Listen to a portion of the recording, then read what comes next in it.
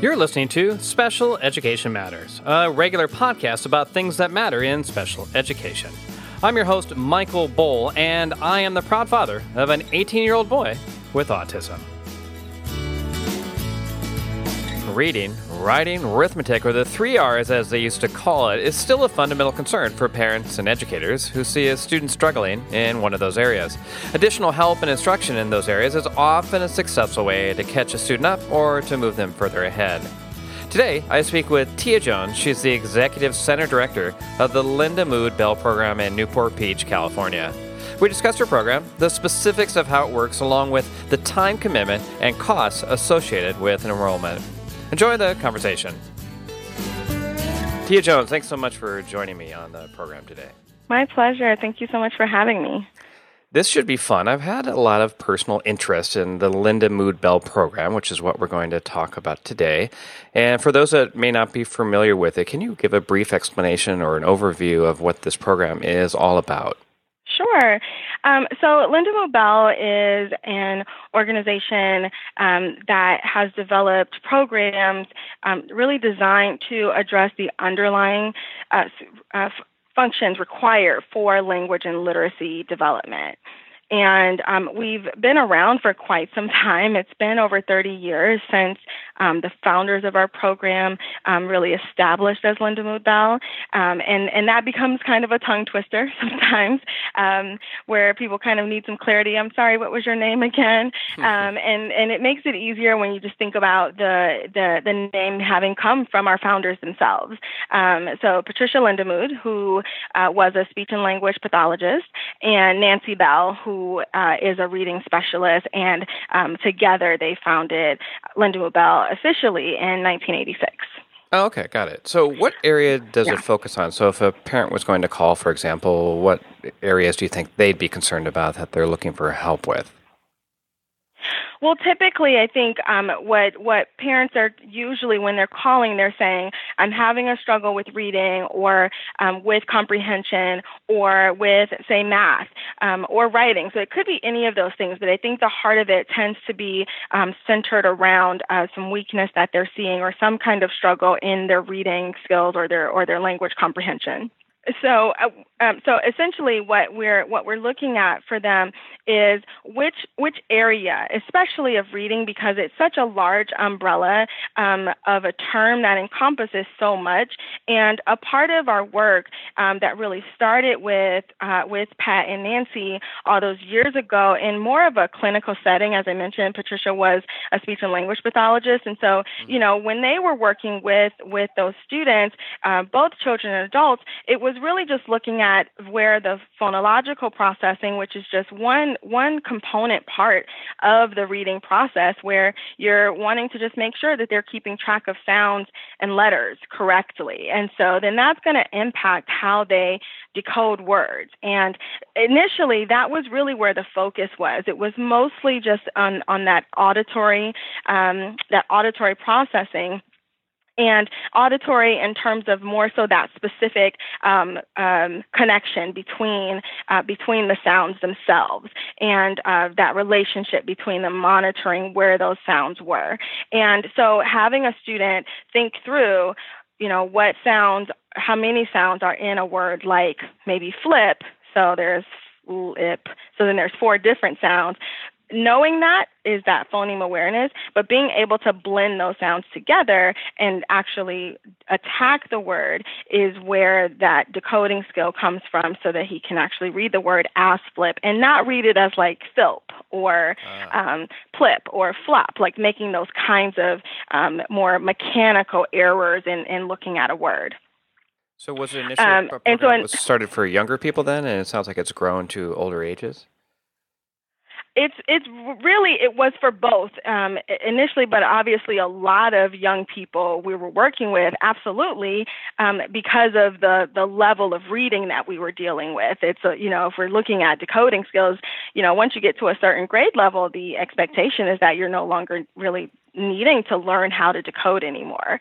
And so those younger grades for sure were a lot of that clientele, but they were certainly seeing both.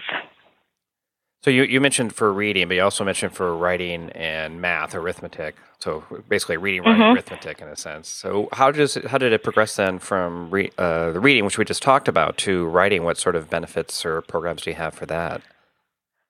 So I think that the way to think about it is really just that there are three of those sensory cognitive functions, and so we talked about one, which is that more phonological processing, that phoneme awareness. But then you learn how to decode and probably even how to spell more phonetically so that you can spell a word like enough and get at least the sounds represented, but then that might look like maybe ENUF, which might not make that much sense for someone trying to read in that spelling. And so the other side of that really is that you're really expected to move from being wholly in that more auditory component and thinking through just the phonological processing to starting to be more of a visual process where you're more orthographic. You're thinking about the letters themselves more than you're thinking about the sounds. And that's an important transition to make because so much of our language, or I would say any language, requires you to have a quick word recognition. And that's where that sight word development comes in, where you are quickly recognizing that THE says the. You're not going back to your phonological system and thinking about, oh, each of the sounds in the. You recognize that and you know that it says the. Well, that's that orthographic process that's working for you. And so we refer to that function as symbol imagery, where you're actually creating an image that matches the symbol and the sound. And you're holding on to that and have an ability to retain that so that you effectively build that bank of symbols that you have held on to so that your word recognition skills are much stronger.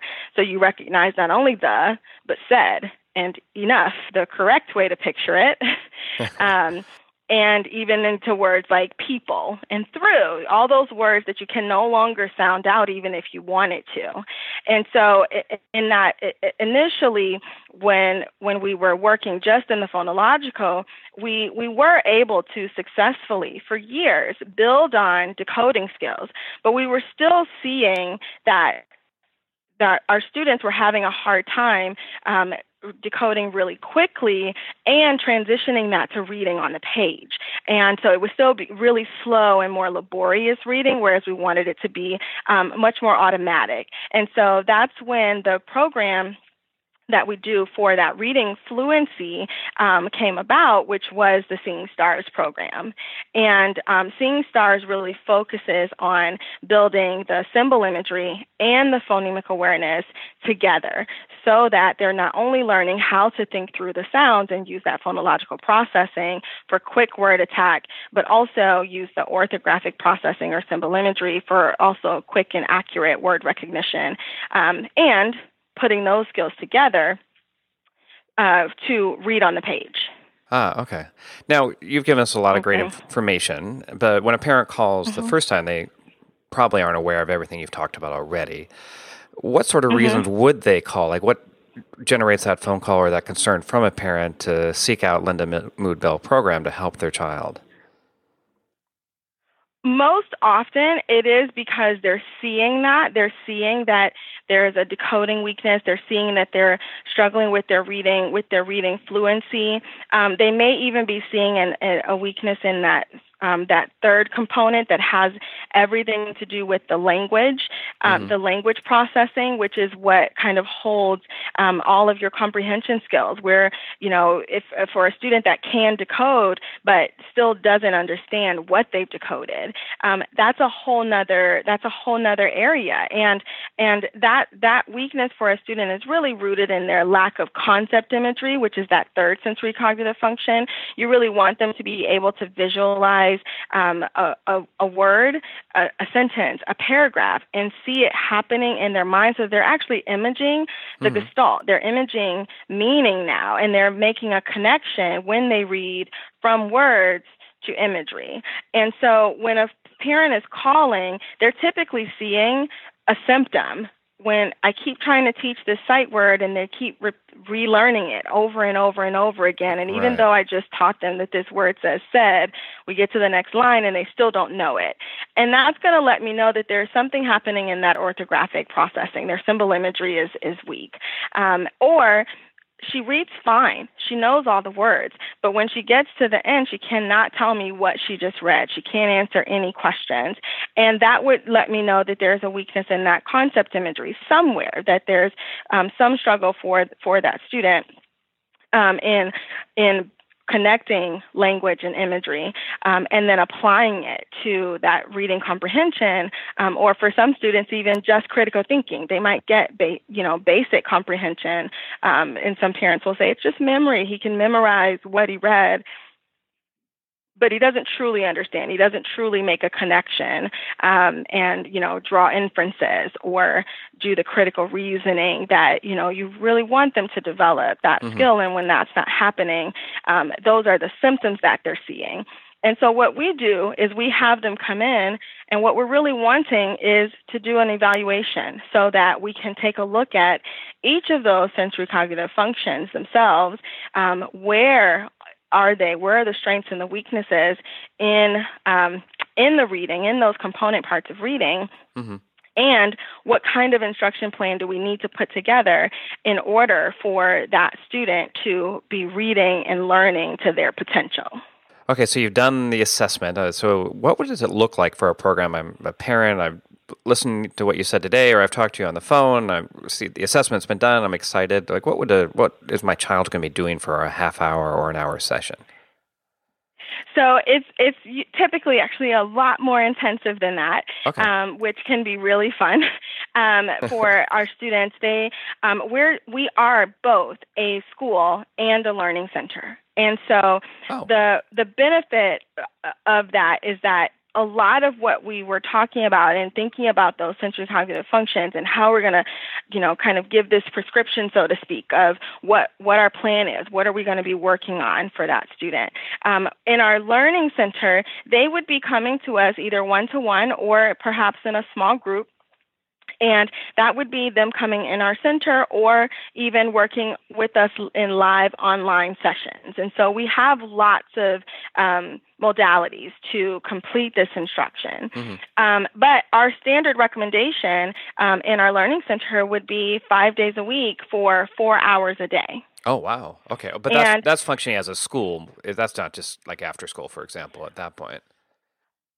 Maybe. I mean, it really does depend. I see students during the school year. We might have students coming to us anywhere from 2 to 6 hours a day. We may have students coming to us for just 1 hour a day.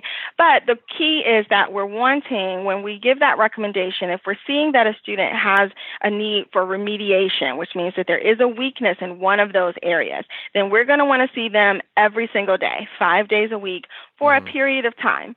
That period is what really varies dependent on their evaluation, and we're in that building of their individualized plan. But our average recommendation at the 5 days a week, 4 hours a day, is typically somewhere between 6 and 8 weeks.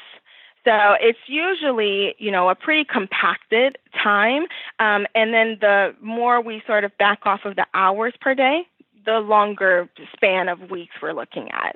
So if they're coming for 2 hours a day, we could be looking at maybe a 3 or 4 month program. Whereas if we're looking at 4 hours a day, it could be a 1.5 to 2 month program. So I'm going to guess it's probably better to do it in the 4 to 6 hour chunks and do it more quickly than it is to stretch it out. But I'm sure it depends on the age of the child and their stamina and things like that. But in a best case situation, is those longer blocks more effective? More efficient? Absolutely. You definitely took the words right out of my mouth. I was going to say best case. I mean, I think that for a lot of our students, what we are looking at is this is the best recommendation. We want it to be as intensive as possible. And because we see students as young as 4, we could be seeing them at a mature 4, 5 years old, through adult. And that really is not necessarily the determining factor for how many hours they can handle. I've had 4.5, 5-year-olds that could do a 6-hour day easier than a 12-year-old that I've seen that I have to go back and only do 2 hours. So it really does depend on the student, but our knowledge and all of the research that we've done has been really taking a look at the impact of that intensity on the way that our brain and those different areas of processing are being affected. And so that's the way that we want to build that instruction. Okay, got it. So if I think about 4 to 6 hours, I think, okay, great, maybe it's perfect for my child, for example. But I also would then start probably thinking about cost. So what would the general cost be for a parent? And is it possible to incorporate it into an IEP where maybe the district is going to pick up part of that cost? So I think I would probably answer those questions separately. Okay. If I just think about cost in our learning center instruction where they're coming one-to-one, it is a fee that can vary slightly based on location. But here in Newport Beach, our hourly rate is $122 an hour for one-to-one. And if we find that this student is a good fit for to work in a group with 1 to 2 other students, then there's a little over 50% savings off of that one-to-one rate. So that group rate is the same no matter which location, but the hourly rate might vary just slightly, just depending on where they are. Mm-hmm. And so then your total cost of instruction, because we're invoicing weekly, you're really looking at a weekly tuition based on the number of hours that you're completing each week. Okay, I understand. All right, so the second part of that question then regarding like an IEP, is it possible to have the district help fund some of that? Mm-hmm. So we do have the ability to contract with any entity, and we have, including schools. We've been able to contract with different entities who are providing instruction for a student. However, we don't determine if a school will do that, and I couldn't say whether or not they would. It really does depend on that other party. Okay, yeah, I guess the reason I was asking is should a parent say, hey, my child is struggling with reading, let's say we have dyslexia or something, I think this is a great program, this Lindamood-Bell program, would it be realistic then for a parent to say, I want this to be incorporated into the IEP for the school? And it sounds like that does happen. Mm-hmm. I can say that we have seen students that have come from schools, both public and private, yes. Okay. So Tia, do you mind if I ask a question about you? Sure. So what is it about the program that draws you in? You're working for it. You're an executive director there. Obviously, you believe in it. What are some of the things that you see that make you think, this is great. I really enjoyed this.